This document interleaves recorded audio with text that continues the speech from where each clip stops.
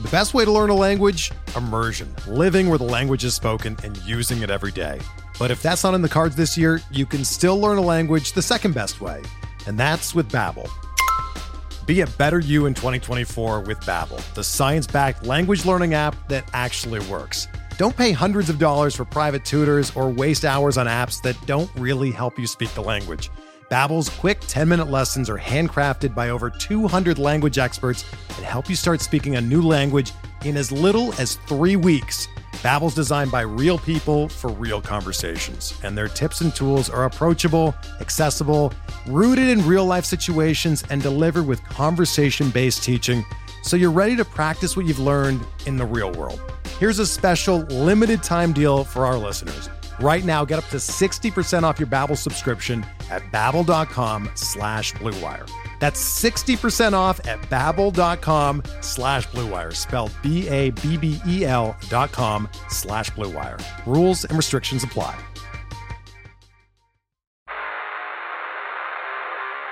You don't want it, you don't need it, but you're gonna get it anyway. The Kevin Sheehan Show. Here's Kevin. A special Saturday edition of the podcast. It's going to be a short sprint podcast with my good friend JP Finlay of NBC Sports Washington. Let me just tell everybody that this podcast today is brought to you by Window Nation, where you can buy 2 windows and get 2 free right now with no limit. I've told you guys before, if you're in the market for new windows, get them from Window Nation. At least give them a shot to get your business. Call them at 866-90-NATION.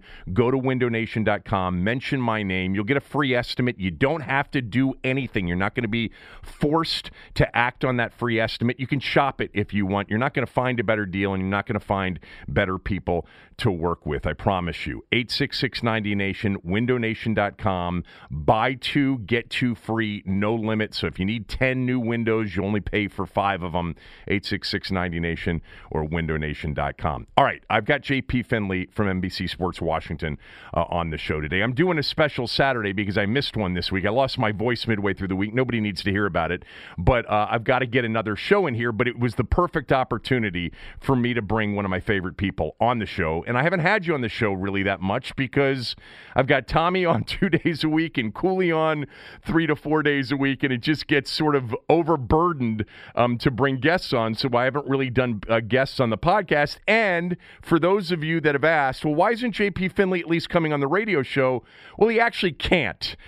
He isn't able to come on the radio show because of commitments to the other station in town. But who knows? Maybe that'll change sooner rather than later. We have no idea how that whole thing will play out. But JP's with me, and we're going to do this in 2 parts. We're going to talk to JP about the state of the team, tomorrow's game, some of the stories maybe we can get to that came out yesterday about the owner's latest legal efforts to find out who was behind the smear campaign on the internet that led up to that first Washington Post story on the culture of the team and of Snyder's ownership.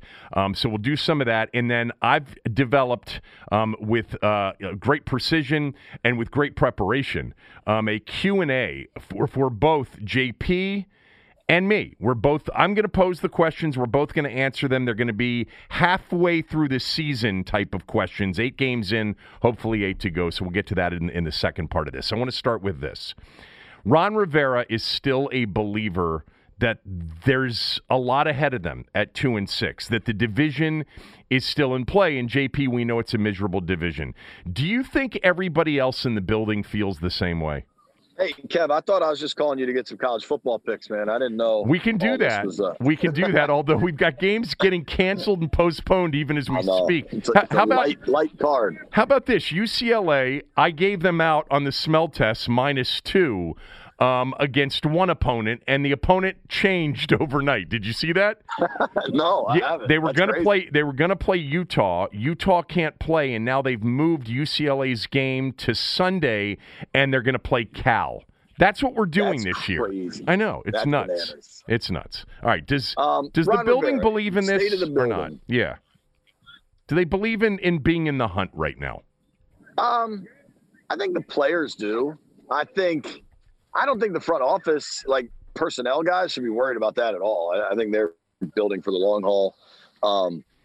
I think the coaches believe in it. I think if you had real truth serum, they're not as focused on that as they are the rebuild and getting these players to kind of buy into all the cultural stuff, all the changes, how they want practice to run, how they want the week to look. I had Morgan Moses on my podcast earlier this week, and he had some really interesting information.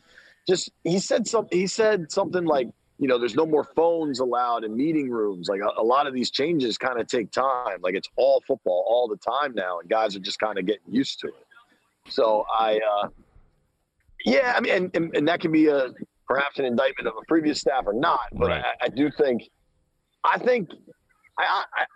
I think Ron, in a lot of ways, kind of backed himself into a corner when he benched Dwayne and said, because he wanted to chase the NFC East. I think he wanted to bench Dwayne, and he should have just benched him and said, he's not doing enough for me. I want to give him some time, and maybe we'll go back to him. I think that would have been the more direct answer on that. But now introducing the NFC East stuff has kind of become a talking point. And, coaches coach to win games, and players play to win games.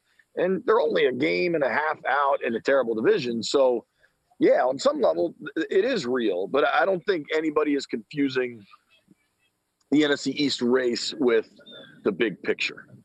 By the way, how did we miss this? How did I not start with, oh, my God, I owe you $1,000? For those that missed this before the season started, or maybe very early in the season, I forget when it was the last time. I think it was like the week before the season, like Labor Day weekend-ish. Yeah, that was the last time you came on with me, and you, I think you wanted 50-1 on Alex Smith starting one game this year. I gave you 20-1 on a $50 bet, and it had to be a game that he started that was legitimate, not ceremonial, not a final game of the year just to give him a shot because they're completely out of it. It had to be a legitimate start, and as of now, it certainly would appear as if you're on the verge of winning this bet. Anything could happen between now and tomorrow at 1 p.m., but I would ask if for some... I got to go back and listen, because the way I remember it was we were talking about what's going to happen with the quarterbacks, and I think I had said a few different times over the course of training camp, like, listen, man, I'm not counting Alex out. Like the way he's moving around, the way the coaches talk about him, I won't be shocked. And you were like, no way he's going to play. I mocked you. Yeah, there was some mocking. Yeah. So I think that's how it got to the finish line. That listen, I've had friends, and I'm sure you're getting the tweets too of people telling me to go collect. Nothing will happen until he starts in Detroit. And you just told me that UCLA is playing a different opponent on Sunday. Like, things are weird right now. So we'll see what happens. There was a chance for you to offer me a surrender option, at some point. Maybe after the Rams game, although after the Rams game, it became even more clear to me that he wasn't going to start another game. I think after the Rams game, you wouldn't have taken the surrender. I don't think I would have.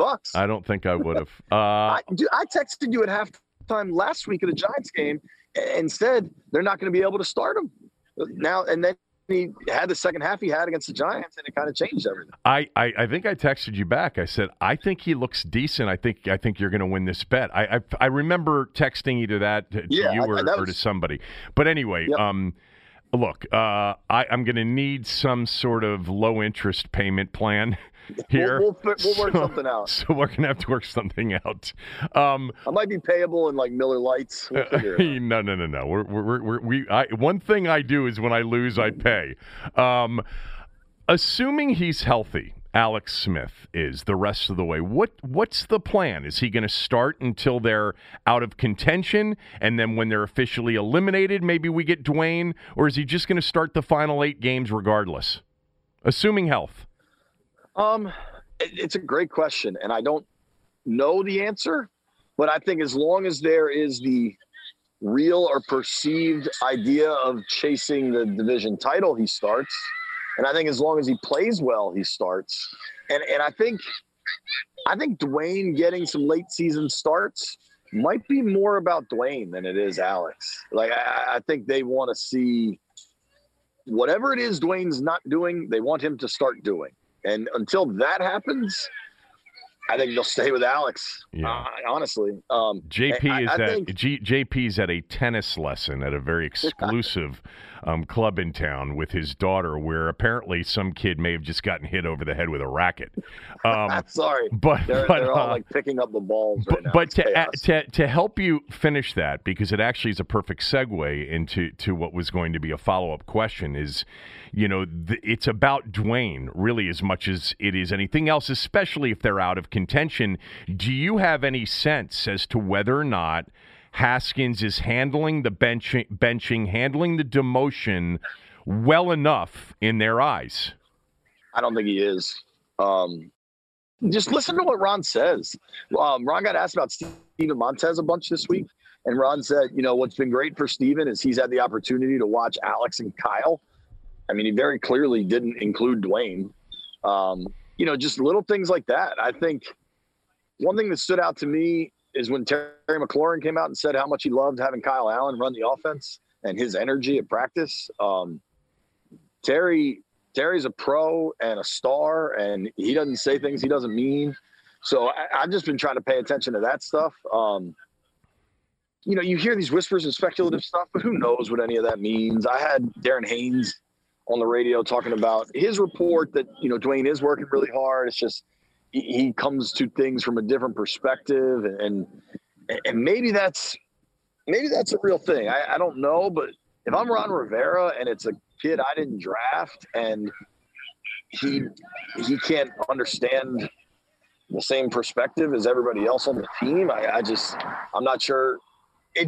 I think all coaches make exceptions or special situations for talent, right? If they think somebody, I think we've all, if you go back and read some of the stuff from Cam's time with the Panthers when Ron was running things, Ron did discipline him here and there, but there were some times where I'm sure Cam kind of pushed Ron, and those two have a really tight relationship. And I think Cam's exceptional talent was probably a big part of that. But I don't think Dwayne has performed high enough that Ron is willing to bend his rules or whatever. So I think these last 8 weeks are maybe an opportunity is the optimistic way to look at it, is a real opportunity for Dwayne to show, like, listen, man, I'm now one snap away. I take this really seriously. I'm ready to go.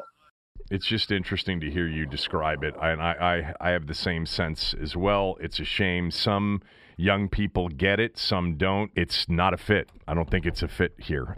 We'll get back to this in a little bit. I think the more damage, sorry to interrupt. Yeah. I think one thing that's troubling is that there's now 2 coaching staffs that have had a relatively similar experience. And again, maybe that'll change. Maybe this last 8 weeks will be Dwayne's kind of coming out, because he did play relatively well late last season, and it's hard to forget that part.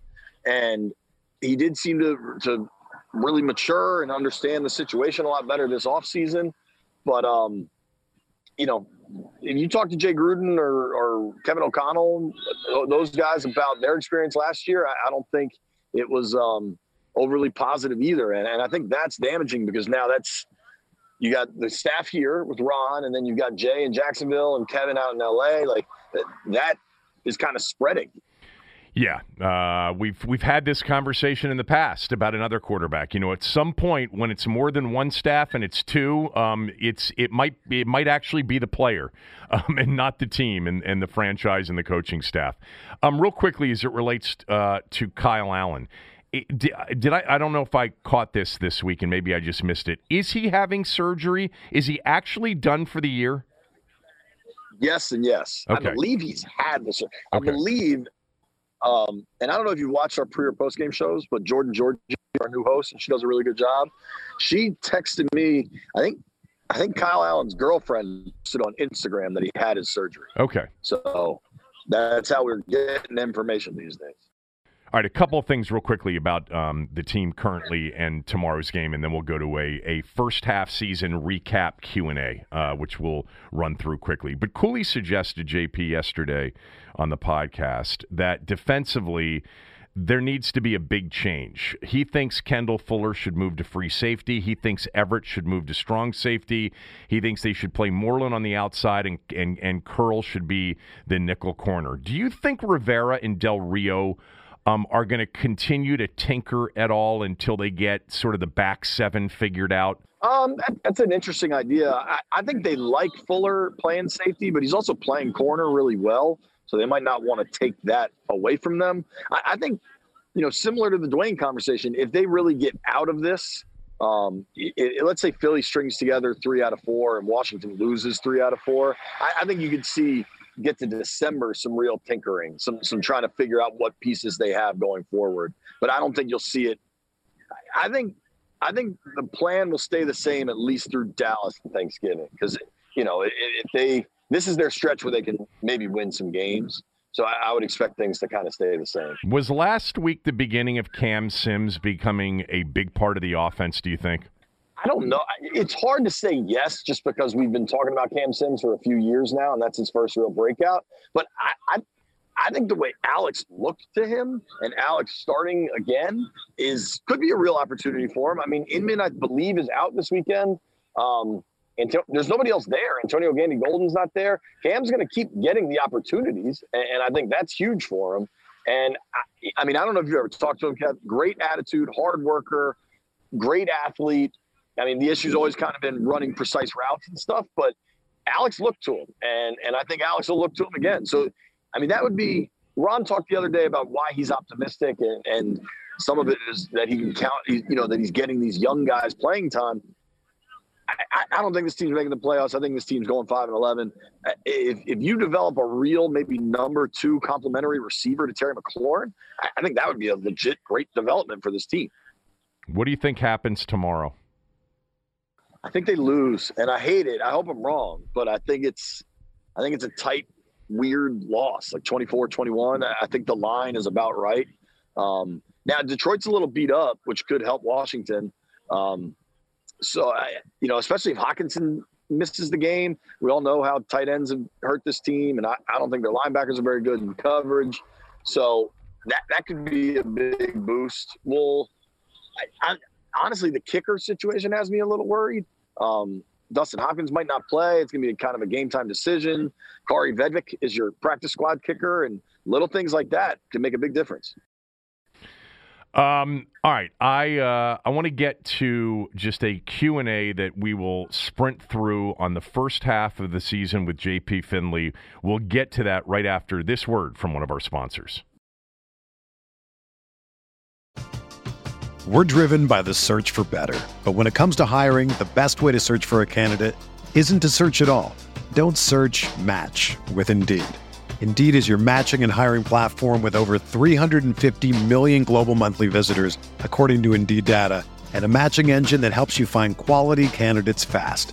Ditch the busy work. Use Indeed for scheduling, screening, and messaging so you can connect with candidates faster. Leveraging over 140 million qualifications and preferences every day, Indeed's matching engine is constantly learning from your preferences, so the more you use Indeed, the better it gets. Join more than 3.5 million businesses worldwide that use Indeed to hire great talent fast. And listeners of this show will get a $75 sponsored job credit to get your jobs more visibility at Indeed.com/Blue Wire. Just go to Indeed.com/Blue Wire right now and support our show by saying that you heard about Indeed on this podcast. That's Indeed.com/Blue Wire. Terms and conditions apply. Need to hire? You need Indeed. All right, what we're going to do here for this last 10 to 15 minutes with JP Finlay on this shorter version of the podcast here on a Saturday is we're going to go through a first half of the season recap Q&A session. All right, I'm going to ask the questions, JP will answer, and then I'll give an answer to my own question. And we'll start with this. I'll ask you, what's been the biggest surprise to you during the first half of the season? It can be a player, it can be a unit, it can be anything you want it to be. That's a great one. I think, to me, it's still pulling Dwayne after 4 games. I was not surprised that Dwayne was benched. That was a little bit early. I think he could have gotten a couple more games, but I think it's pretty clear that something's not going the way Ron wants it to go. That's the answer I have to another question, so I'll have that here momentarily. The biggest surprise for me is I actually think their offensive weapons are better than I thought they would be. I actually think they've got some pretty good players on offense. I think Terry McLaurin is an emerging star, as all of us would agree to. I think J.D. McKissick is a legit weapon who I think Scott Turner has used pretty well for the most part, and I think Gibson's got a lot of talent. Now, they're still missing a piece. They're missing another wide receiver. They're missing a more consistent tight end. But I'd throw the offensive line into that. The offensive line hasn't been terrible this year. So I think offensively, even though they have been far from a prolific offensive team, and a lot of that was the opponents in the first 4 games and the quarterback play, I think the offensive weapons or the offensive supporting cast to whomever the quarterback has been is a surprise to me. It's been better than I thought it would be. Question number 2, your biggest disappointment so far through 8 games? I mean, in a way, I guess it's also Dwayne Haskins. I kind of was buying into the offseason and the hard work, and I thought maybe he could come out and kind of hit the ground running. That hasn't happened, but maybe that's unfair. I think I'll say I know that the defense has some of the rankings and some of the yardage numbers are impressive, but I don't think this defense has been particularly impressive to me, especially in spots where they really needed it. So I don't know. It's a hard question to answer because I think I've been pleasantly encouraged by Scott Turner's offense. I know not everybody will agree with that. I know a lot of fans don't think they run the ball enough, and there's some validity to that. But I guess my expectations were higher for the defense and for the lack of impact plays defensively. I'll say that. The biggest disappointment for me was your first answer, which was the biggest surprise, that Dwayne Haskins didn't play better and that he got benched so quickly. And I'm not blaming the coaching staff. We've already had this conversation. I blame Dwayne more because I believe the stories. I believe, the stories in part because of what we discussed. It's not one coaching staff now, it's 2. There's too much smoke for there not to be some fire there. I was really hoping to see what I saw at the end of last year, which was continued improvement and at least the impression that there was a chance that they got it right on him, that he could be the guy going forward. So for me, that's the biggest disappointment so far. All right, question 3. The prediction before the season that you feel confident you've gotten right so far. Sadly, probably my 5-11 record. That's a good one. Yeah. I also thought McLaurin would, and some people were worried that McLaurin would bounce back, and I didn't think so. I thought he's a star. I think he is a star. Yeah, and actually one of my bold predictions was that he wouldn't lead this team in touchdown receptions just because I thought he'd have a ton of yardage, but maybe get a little more shut down around the end zone. So maybe that'll come to fruition too. Man, I got so many predictions right, it's really hard to pick one out. But I'll go with this one. I was convinced that when they drafted Montez Sweat in 2019 late, that they had gotten a real potential star player. And you didn't see it last year, and I was very confident that with a better defensive coaching staff that didn't drop him into coverage half the time, that we would see Montez Sweat flourish, and I think we've seen that so far. Question 4, the prediction you've been totally wrong about thus far. Totally. I mean, probably Dwayne. I predicted Dwayne to have a good year and build off of late last season. Yeah, I did too. Yeah.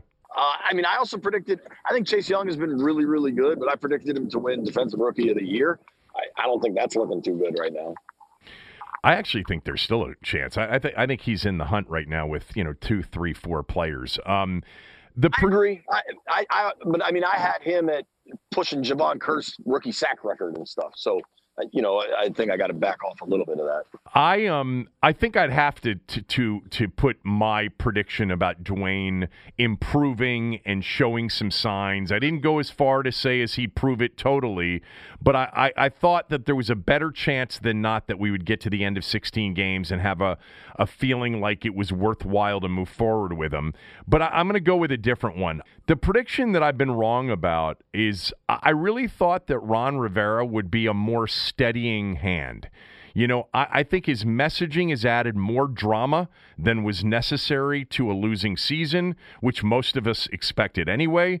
I really felt, and I don't think I'm off on this, but I thought that things would just be different. I thought a lot of the drama with him, would be lessened. And look, a lot of it can be chalked up to him not feeling well, not being well, and we all understand that. I just thought he would be more of a no bullshit, direct, totally dialed in, couldn't give a shit about what anybody says, including the media. And I think we've seen a guy that just doesn't have it all together right now. I'm not bailing on him at all. I'd like to see him talk less, show us more. It seems like, we get that from everybody that comes into town in this organization. But I would say that so far, I was very confident that Ron Rivera would at the very least be a very steadying hand. And I think it's been unsteady. Again, attributable to things that are much more important, like his health. We all understand that. But I thought I'd feel differently about him. And again, I'm not bailing. And I've made this point several times in previous shows. I have more questions than I thought I would have about him through 8 games. I think that's fair. And the thing I would add, Kev, is I don't know if this is 2020, and this is the weirdest year of my life. I'm guessing probably yours too. There's so much off-field stuff, particularly with this football team, that he's kind of been at the center of. And I just wonder if it was 2018 and Ron Rivera took over, how different all of that would be. I mean, he had to deal with the name change, the investigation, George Floyd. I mean, all of these things and then cancer. It's just crazy to think about all that. And I just, to your point about, I just thought it would be a football focus. And I don't know if that is, I don't know if anyone's to blame that this year there's been lots of other things besides just football. Yeah, I think all of that's in play, definitely. I mean, look at your tennis lessons on a beautiful Saturday morning. I mean, all hell's breaking loose. This would have never happened in 2018. Kids were much better behaved then. They were. Rank the best 3 players. There's zero tennis going on. There's a lot going on, but they're literally not even holding rackets. That's awesome. You know what? They got to break out the orange slices and the goldfish and some cupcakes pretty shortly to keep them focused. Rank the 3 best players on the team, best to third best. Who's the best player on the team right now? Terry is your best player. I still think Chase is the second best player. And then I'd say Kendall Fuller. I think he's been really good. I'll go Chase Young is their best player. Okay. I think that's fair. Totally. Terry McLaurin is their second best player. And then this is a tough one because I think both Deron Payne and Montez Sweat are having really good years, and they are A players. I'll go with Sweat because of the actual production and the numbers, but man, is Deron Payne good. He is really good. I totally agree. The only reason I would go to Fuller is I think Sweat and Payne are beneficiaries of playing with Chase, and I think Fuller has somewhat stabilized what is a really weak secondary. All right. We're through 5 questions. We've got 5, maybe a couple of bonus questions left right after this word from one of our sponsors. All right, speed round to finish up this Q&A with JP Finlay. Follow him on Twitter at JP Finlay NBCS. JP, of course, has the podcast, the Washington Football Podcast. You can get that anywhere you get a podcast, same place you get mine. And, of course, he does a great job on television, and he's a good friend, and I owe him $1,000. All right, Dwayne Haskins, will he be on the roster next year? I don't think so. It's crazy. I think they're drafting that kid from BYU, and it's a total shot in the dark. But you want to give me 20-1 on that, Kev? No, I don't, because I like him a lot, and I would be thrilled. So it would be something that I would almost see. I wasn't rooting against Alex, but I actually think that would be a good bet, and it would be more of like a 4-1, not a 20-1. I don't think Dwayne Haskins is on this roster, and I think the young man needs really good advice because I think his career is in peril right now. Somebody, of course, is going to give him a shot. There will be a team that will sign him and give him a chance, but he needs to get it together here, or it's going to be a very short career for him. Alex Smith, will he be on the roster next year?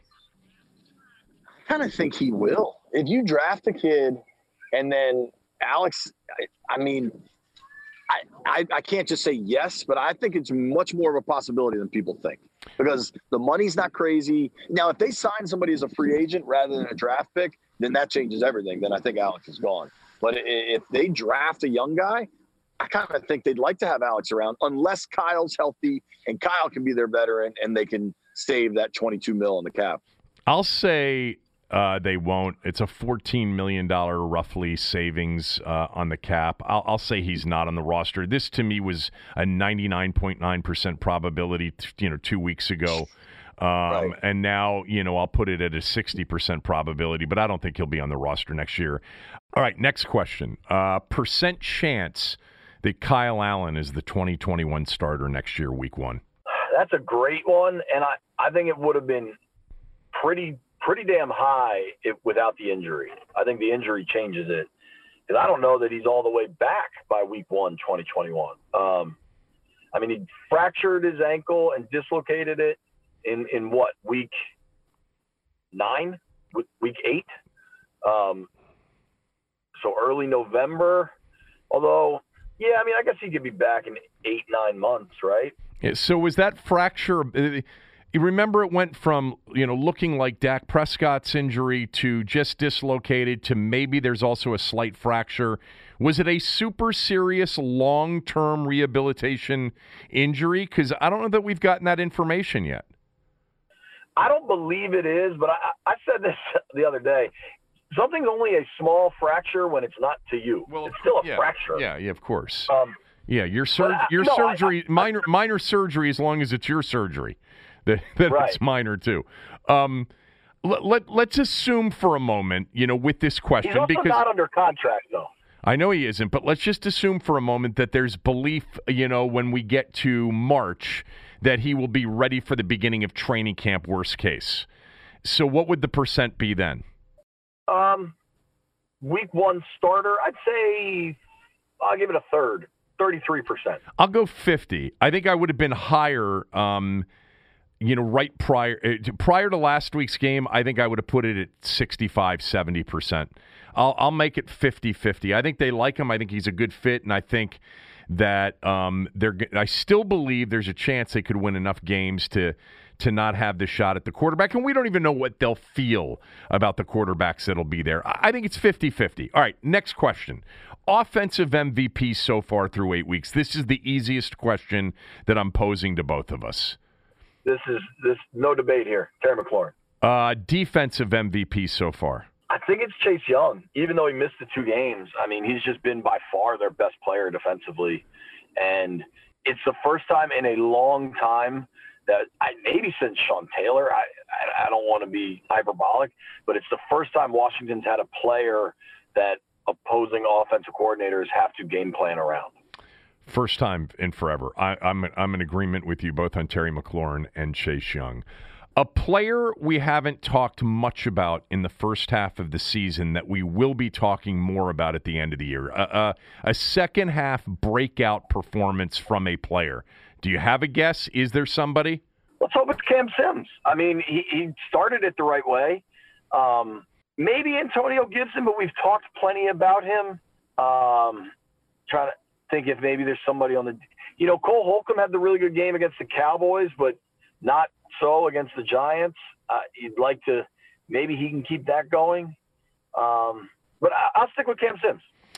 This is a tough one. Like, my immediate answer was my hopeful answer is that it's Bryce Love because he was back at practice and there seems to be more optimism surrounding maybe his ability to play and maybe they'll be out of it. And I was such a fan of his at Stanford. I have no idea whether or not he's returned to anything approaching full health. But I'd like to see Bryce Love get an opportunity, although running back's not their issue. They've got I don't want to be the party pooper, but I wouldn't expect that. But okay, again, hopeful on him. That was my first thought. But my answer to the question is, I think we're going to see DeShazer Everett really prove that he's a starting safety in this league. Not an elite player, but that they are going to continue to fall in love with DeShazer Everett. And we're talking about him already here. But, man, do I love the way he hits. I love the intimidation factor he's providing on the back end that they have not had. And you know what? To be honest with you, I think they missed Landon Collins last week, and I would not have been surprised had Landon Collins played really well in the second half of the season.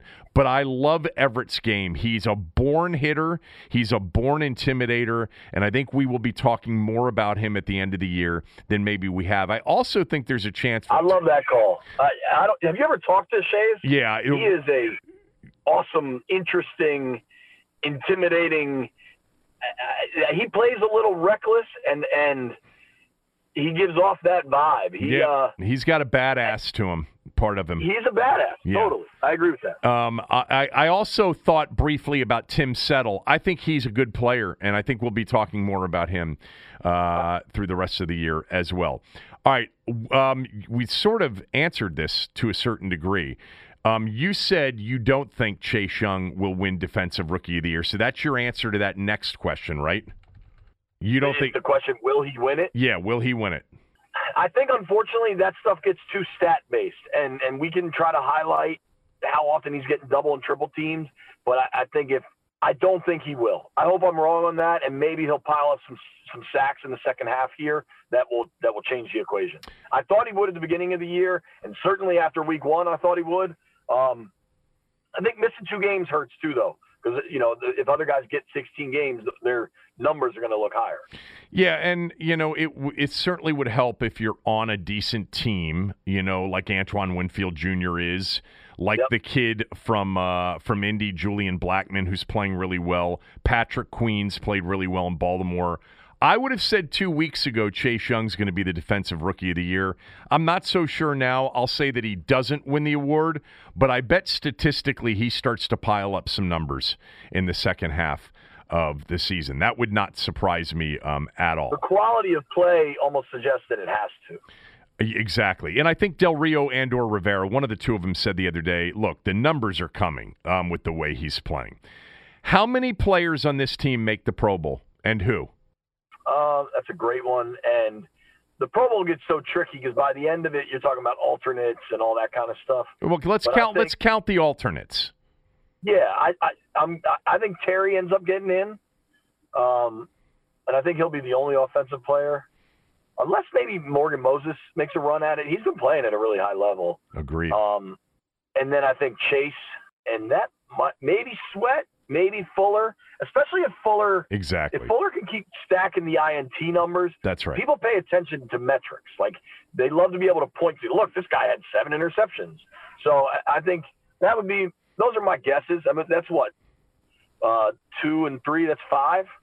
If they go that high, I think there's people should be really happy. I know. I started to think about it, and I'm like, there have been a couple of years here in recent years where we're like, do they even have a Pro Bowler other than Tress Way? You didn't mention Tress Way. And you're right, my guy Tress. Yeah. Fuller was the first name that came to my mind because he is at and/or near the lead. Actually, I looked this up. J.C. Jackson, Terp, is leading the NFL in interceptions. Fuller's second with Xavier Howard and somebody else, I think, with 4. But I think Fuller missed games too. Exactly. I think Fuller's got a shot. I think McLaurin definitely has a shot because right now in the NFC, you certainly have guys like Julio Jones, who is going to be thought of immediately, regardless of what his numbers are. But Atlanta's putting up numbers. You're going to be thinking about DeAndre Hopkins, who should probably be a lock. But after that, I mean, there are a bunch of guys. We'll see. I mean, There are a bunch of guys. DK Metcalf, of course. Yeah, Metcalf actually is the absolute lock, and Hopkins is probably a lock as well. But I think McLaurin's in the hunt, and it wouldn't surprise me if Sweat or Young or Payne even continue to play at the level they're playing at, that they could end up with a few of those. More than what most people are thinking. The Super Bowl. Who's going to be in the Super Bowl? Who's nursing an injury? People just kind of bail out. Like, I don't think DK Metcalf, this will be his first time, so he's going to go. But a guy like Julio just going to the – are they even having the Pro Bowl now that we're talking about this? Oh, my God. No, they're not. They canceled it already. But you know what? I think they will – but I think they will name Pro Bowlers, won't they? Probably. They definitely will, but it'll be harder to have alternates because guys don't have to bail out of actually traveling to the game. What a great point. Whatever. It was a fun thing to talk about anyway, even if the basis for the question may have been flawed. Final record prediction for this team. You had 5-11 before the season started. Do you think they can go 3-5 in the second half? Yeah, I think Dallas is terrible. I mean, maybe they'll have Dalton back by then, but I still think they're bad. It'd be a lot easier to say that if they had picked off one of those two Giant games. I think they could beat Cincy at home. Well, I think they could beat Detroit here, and then it comes down to Carolina. I think Ron might dial it up for that Carolina game late in the year. I think they can get to 3-5 over these last 8. What do you think their record? What do you think their record would have been at 2-5? Assuming if I told you that Kyle Allen's going to start and finish the final 9 games of the year. If I'd asked you this question a week ago, what would your answer have been? So a week ago, I thought they could get to 6. I thought they could get to 6, and I thought they'd have a real shot at the NFC East at 6, which is incredible. But I was counting a Giants win last week, so that's kind of why I don't know that Kyle to Alex is a dramatic change for me. Like, I don't know that it changes the line. It's a big change for me. I thought they had a chance to be, 7-9, and be in the hunt, 6-10 worst case. I've got them now at 5-11 too. I think they can win 3 more games.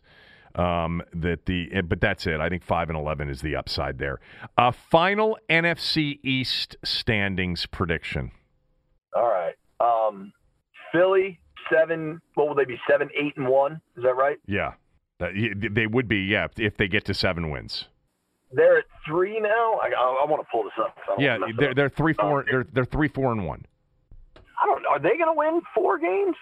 Their schedule, and I hate playing this game. Their schedule's impossible. It's brutal.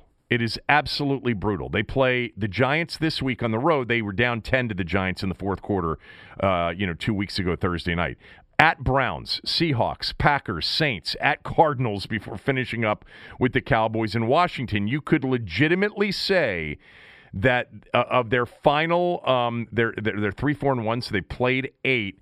Of their final 8 games, they'll be favored in 3 of them max. So that would put them at 6-9-1. I'm dialing that back. Yeah. Am I crazy to almost think? That's the problem with this, Kev, is that Ron is right when he says we're not out of it. Of course. And I know that it's hard for a lot of people to hear it, but it's the truth. If Alex plays like he did in the second half and just doesn't throw the terrible picks, and that's very unlike him to throw those picks. Now, maybe this is a new version of Alex that we have to acclimate ourselves with, but that's very unlike him. I don't know. It's so crazy because you end up talking yourselves into these things. I think Dallas is the worst team in the division by far. I think their defense is awful. I don't know that I'm writing off the Giants quite yet. I don't know what their schedule looks like. It's the Giants' schedule is much easier than Philadelphia's schedule, but still not easy. They play the Bengals, who are capable. The Seahawks, the Cardinals, the Browns, and the Ravens. It's actually brutal too. Like the Giants aren't. Most of the schedules are the same. The Giants aren't going to be favored in any of their games other than their season finale against the Cowboys, and they only have 2 wins right now. But I actually think they're the most capable, unless Philadelphia gets healthy. Yeah, but Carson Wentz is a mess. I don't know what is going on there. Maybe the bye week will kind of straighten them out. My final, I'm still going to say Philly because they have a game on everybody. And I think if they can get healthy, I think Carson Wentz, I think Dak Prescott's the best quarterback in the division. Dak's clearly hurt. I think Carson's better than Jones and Smith. I like Doug Peterson. I mean, he's got a ring. He's proven that he can go on runs. But, man, that schedule's brutal. To see them getting 4 wins out of that is darn near impossible. You want me? I think whoever gets to 6. Yeah, what's yours? I got Philly at 6-9-1, winning the division. Washington, the Giants finishing second at 5-11. I think the Giants are getting better. I actually think the Giants aren't a terrible team at all. I've got Washington at 5-11, but really it could go south. I did not feel that way last week. I actually thought Kyle Allen was on the verge of potentially really giving them some solid ground at the position. I thought he was playing very well early in the game last week. And I got Dallas winning maybe another game. They stink. Although it's funny to watch Dallas last week. If they just had a quarterback, they'd be so much more capable of winning games. Because even Dallas's defense, which is horrible, they've actually got a decent pass rush. It's funny. It's a terrible division. I'm not, about to say otherwise. But if you told me that the Giants, as an example, at 2-7, beat the Eagles on Sunday, beat the Bengals next week, beat somebody like the Browns and the Cowboys, and they won 4 more games to get to 6 wins, I wouldn't be shocked by that. I wouldn't. I wouldn't either. They're playing hard for Joe Judge. The Giants have been churning out coaches. I think Judge is the best one they've hit on in this recent McAdoo, Shermer, whoever it's been. I think Dallas is going to completely. I think they might have to fire Mike Nolan, if not the whole staff. A conversation for a different day, but I'm fascinated what happens with Dak if Dallas bottoms out and is able to get one of these young quarterbacks that they never planned on in the draft. And then what happens after that? I'm fascinated by that. All right, so we both have Philly. Dak lands in DC. We both have Philly winning the division. Yes, but ugly. I think they get to 6 and they win it. It's going to be. It really is going to be the most incredible bad division record-wise finish.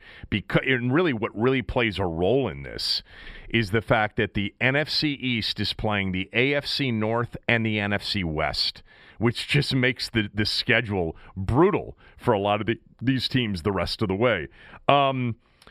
Give me I've got 2 bonus questions for you, okay? Bonus question, actually 3 of them. Bonus question number 1, who are your 2 Super Bowl teams? I had Seahawks Steelers to start the year.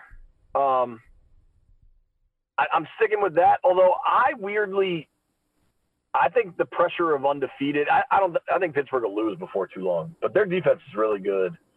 I'll stick with Seahawks Steelers. Last week, I think Cooley and I did this, and I said Tampa, Pittsburgh. And after Sunday night, God, that was so ugly. Terrible. But I will stick with Tampa, Pittsburgh. I just think the Buccaneers are so talented, and I think they're so well coached. Sunday night was alarming, no doubt. Very alarming. But those things happen. The NFL's crazy, and I think Antonio Brown's going to keep his act together, and I think they're going to be awesome. I think he could be a total disruption too. I think it was. I didn't think they needed him. They haven't been healthy at wide receiver, but ultimately, if they were healthy at wide receiver, they really. It's hard saying that you don't need somebody who is arguably the greatest wide receiver talent of the last decade. But you saw late in that game, down 38-0, he's up spinning the ball. Signaling for a first down. I mean, it's just. Right. I'll tell you what, Bruce Arians. There's no chance he would have done this without Brady. No chance. No. All right. I like Arians a lot. 2 more bonus questions. First one is Washington football team related. Percent chance that Dan Snyder still owns the team when we get to the beginning of the 2021 season? 90. Okay. So you're saying maybe even like 95. I get there's a lot of smoke and there's a lot going on, and I think if you see all the moves this team is making, they just hired a chief people officer, Kevin. Mm-hmm. Is there a chief people officer at Sheehan Enterprises? Yeah, well, we're thinking about hiring one. Yeah, but we haven't had any complaints yet. But we do have Lavero occasionally in the building, so we got to be careful. This team 4 months ago had the most controversial nickname in professional sports, and 4 months later they have a chief people officer. It seems like they are doing everything they can to get their ship in order that nobody can demand changes. That's the way I view it. I think the chance that Snyder is the owner of the team prior to next year is 66.66% repeating. There's a 2/3 chance he owns the team, but I'm giving it a third now of a chance that he doesn't. With the understanding that it's a forced exit. No. Like, we both agree that he's never given up, right? No, I'm not. I don't agree with that. Wow. I don't agree with that. I think it could happen either way. I think there's a chance that ultimately, as a collective unit, including with his 3 minority owners who clearly cannot stand him, that somehow they understand that this is a chance to perhaps make a sale with a $5 billion number, 5 in front of the billions number. So I'm again two-thirds chance would tell you that I think it's more likely than not that he will own it. But I think there are some things going on that I'm very interested in, and my gut tells me that it's more than just. There's some desperation involved on his end, and I guess I'm wondering why. I'm wondering if he feels like it's, the walls are closing in on him, and ultimately he may just say, "Look, what the fuck? I mean, we can get $5.1 billion for it from Bezos or somebody else. Right. Let's go for it." Well, and to that point, this investigation.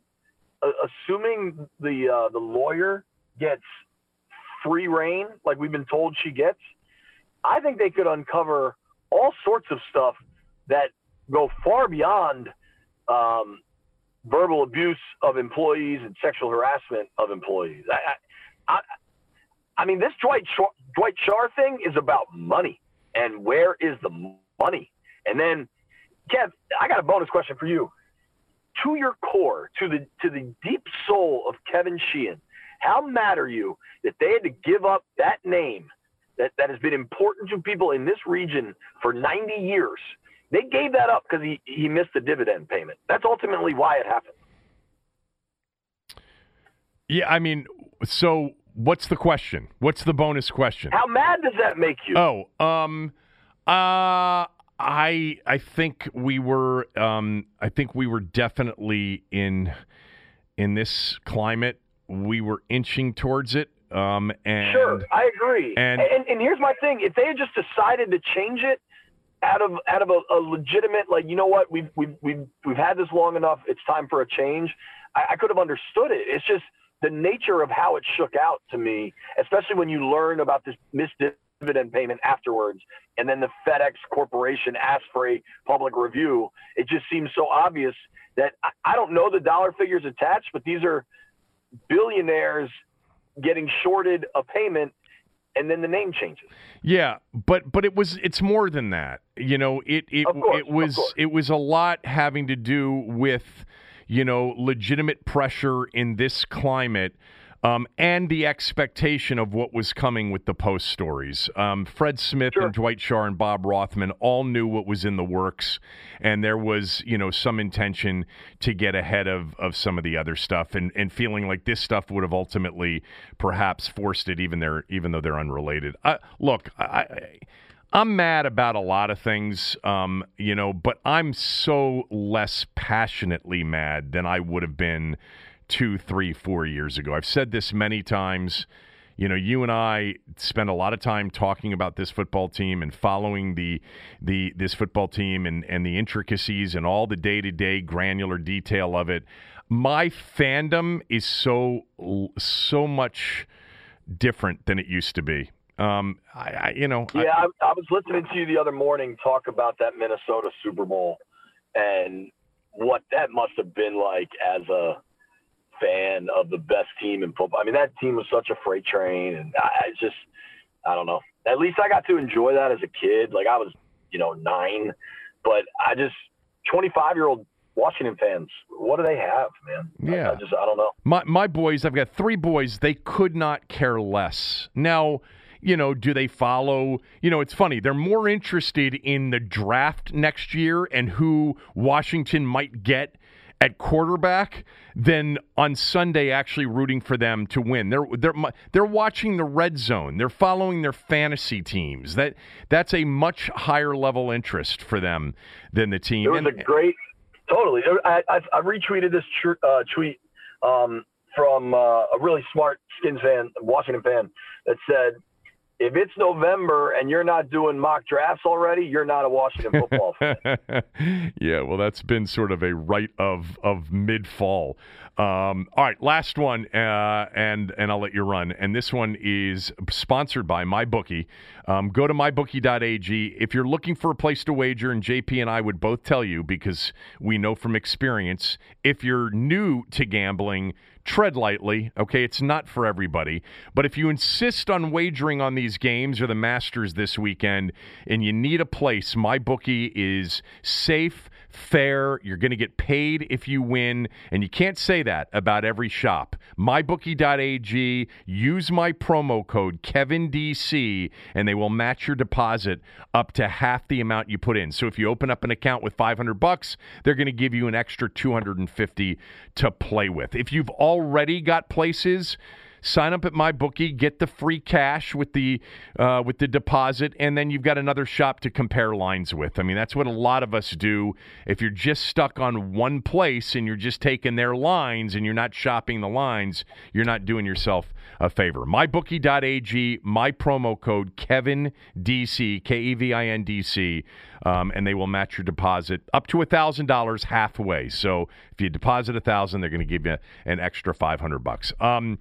I gave out in the smell test yesterday several games for today for this college football Saturday, including Virginia Tech, who I love. Virginia Tech is now up to about 2.5 over 9th-ranked Miami today. I love them today. I love Michigan State +7 against Indiana. I love TCU +3 against West Virginia. Utah State's a play for me today. Temple's a play. UCLA's off, for those wondering. They were going to play Utah, and I like them +2.5.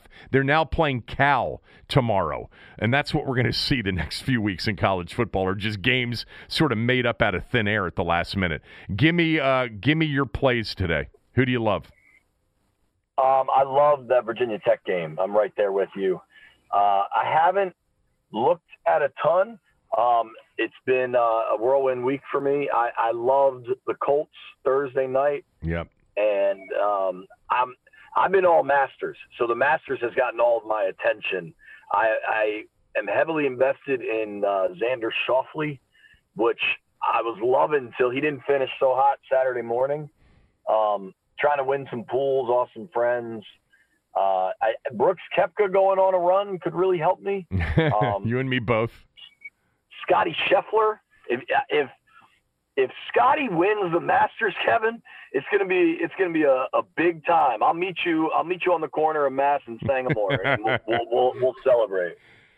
It's funny because I have been in I'm in the same pool every year, bunch of dudes, some of the guys, I think you do, and I was first going into the U.S. Open, and now I'm 6th, but there's very little difference between 6th and 1st, and I was one of the only people who had not used Brooks Koepka. It's one of those year-long pools where you can't use the same golfers twice. Oh, those are fun. Yeah. We got 3 picks for the Masters, so I had Koepka left. I had Matthew Wolff, and I felt so good about Wolff going into this thing. That's a killer. Tyler, yeah. And he shot 77 yesterday. And then I've got Bubba Watson. So I really need like Koepka and I need one of the two to win it. And Watson's probably not going to win it. He made the cut and he could go out and shoot 63 today and be right in the mix. But it would be great if Koepka won it and Watson somehow got, a backdoor top 5 finish, and I think that would really help me. Either way, if Koepka wins it, I think I'll finish in the money, in the top 2 or 3 in this. Just looking at that leaderboard, when you've got DJ and Justin Thomas up there, I'm not invested in either, sadly, but those are 2 heavyweights that play so different that I think are both great. And, I mean, how great would a duel between those 2 be? I think it could be a really, really fun match. Dude, here's something to watch, Kevin. I feel like the Washington football team could lose the ratings on Sunday against the Masters.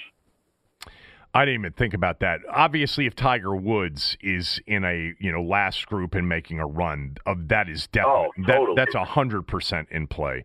It's funny. So I was talking to Scott last night. He was going to come home, but because the second round didn't end, he had to be on the coverage for ESPN this morning. So we're sitting there talking, and he was in a house with a bunch of guys like Andy North and a bunch of guys, and we were having a conversation, and he just said, and I just said, hey, look, I think it's DJ or Justin Thomas, and he said everybody here thinks that both of those guys, but a lot of the guys there love Rahm. They think Rahm. He closed strong today. Yeah, and this was before he finished strong today. They loved Rahm's position, and they just think he is a machine, and he's played so well. DJ, though, to me, I'd be happy for him. I like that guy Abe Answer too. He just seems so cool and calm. I like him. Yeah. What just happened? I'm just looking at the leaderboard. Okay, they're just off here on the 3rd round. I don't think so. I was asking Scott. I'm like, well, tell me at the top of the leaderboard. This was before this morning. Who can't win? And he said, I think everybody here sort of feels like Answer can't win, and Im and maybe even Cam Smith can't win. But he's like, at the time I think Cantlay was 600. But they're like everybody here thinks Cantlay could win easily. Everybody here thinks Justin Rose could win for sure. It's course knowledge. That is such a course. Sure. That's why Mickelson and Woods are sitting there at 500. That's why Bernhard Langer and Larry Mize. Did Mize make the cut? I think he did. Maybe he did. I think both those guys did. Yeah. Did you see Sandy Lyle going with suspenders on Thursday? It was not the look necessarily. It was a hell of a look. Yeah. Thanks for doing this. I appreciate it. We will chat soon. And it's not that I'm hoping that Alex comes down with some kind of terrible cold between now and tomorrow, but wouldn't it be wild if we woke up and he was sore from last week and they're just going to take precautionary measures and Dwayne starts? That would be fascinating. Congrats. You won that bet. It would be a miracle. I have not counted the money yet. We'll see. Okay. It's a pretty safe bet. All right. Thanks. I'll talk to you this week. Thanks, Kev. Take care, man. Thanks to everybody for tuning in. We're getting this out here late Saturday morning, very early Saturday afternoon. Enjoy it between now and probably the kickoff of the game tomorrow.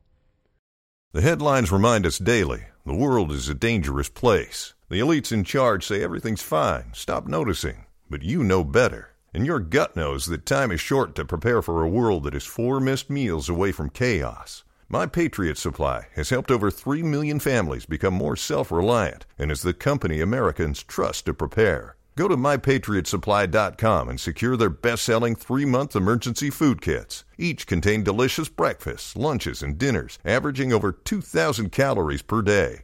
Secure at least 1 food kit for each family member. For a limited time, save $200, plus get free shipping on all their Ready Hour 3-month emergency food kits. You're not ready if it's not Ready Hour Foods. My Patriot Supply also has solar-powered generators, water filtration units, biomass stoves, heirloom seeds, and critical survival gear. Shop MyPatriotSupply.com today. MyPatriotSupply.com.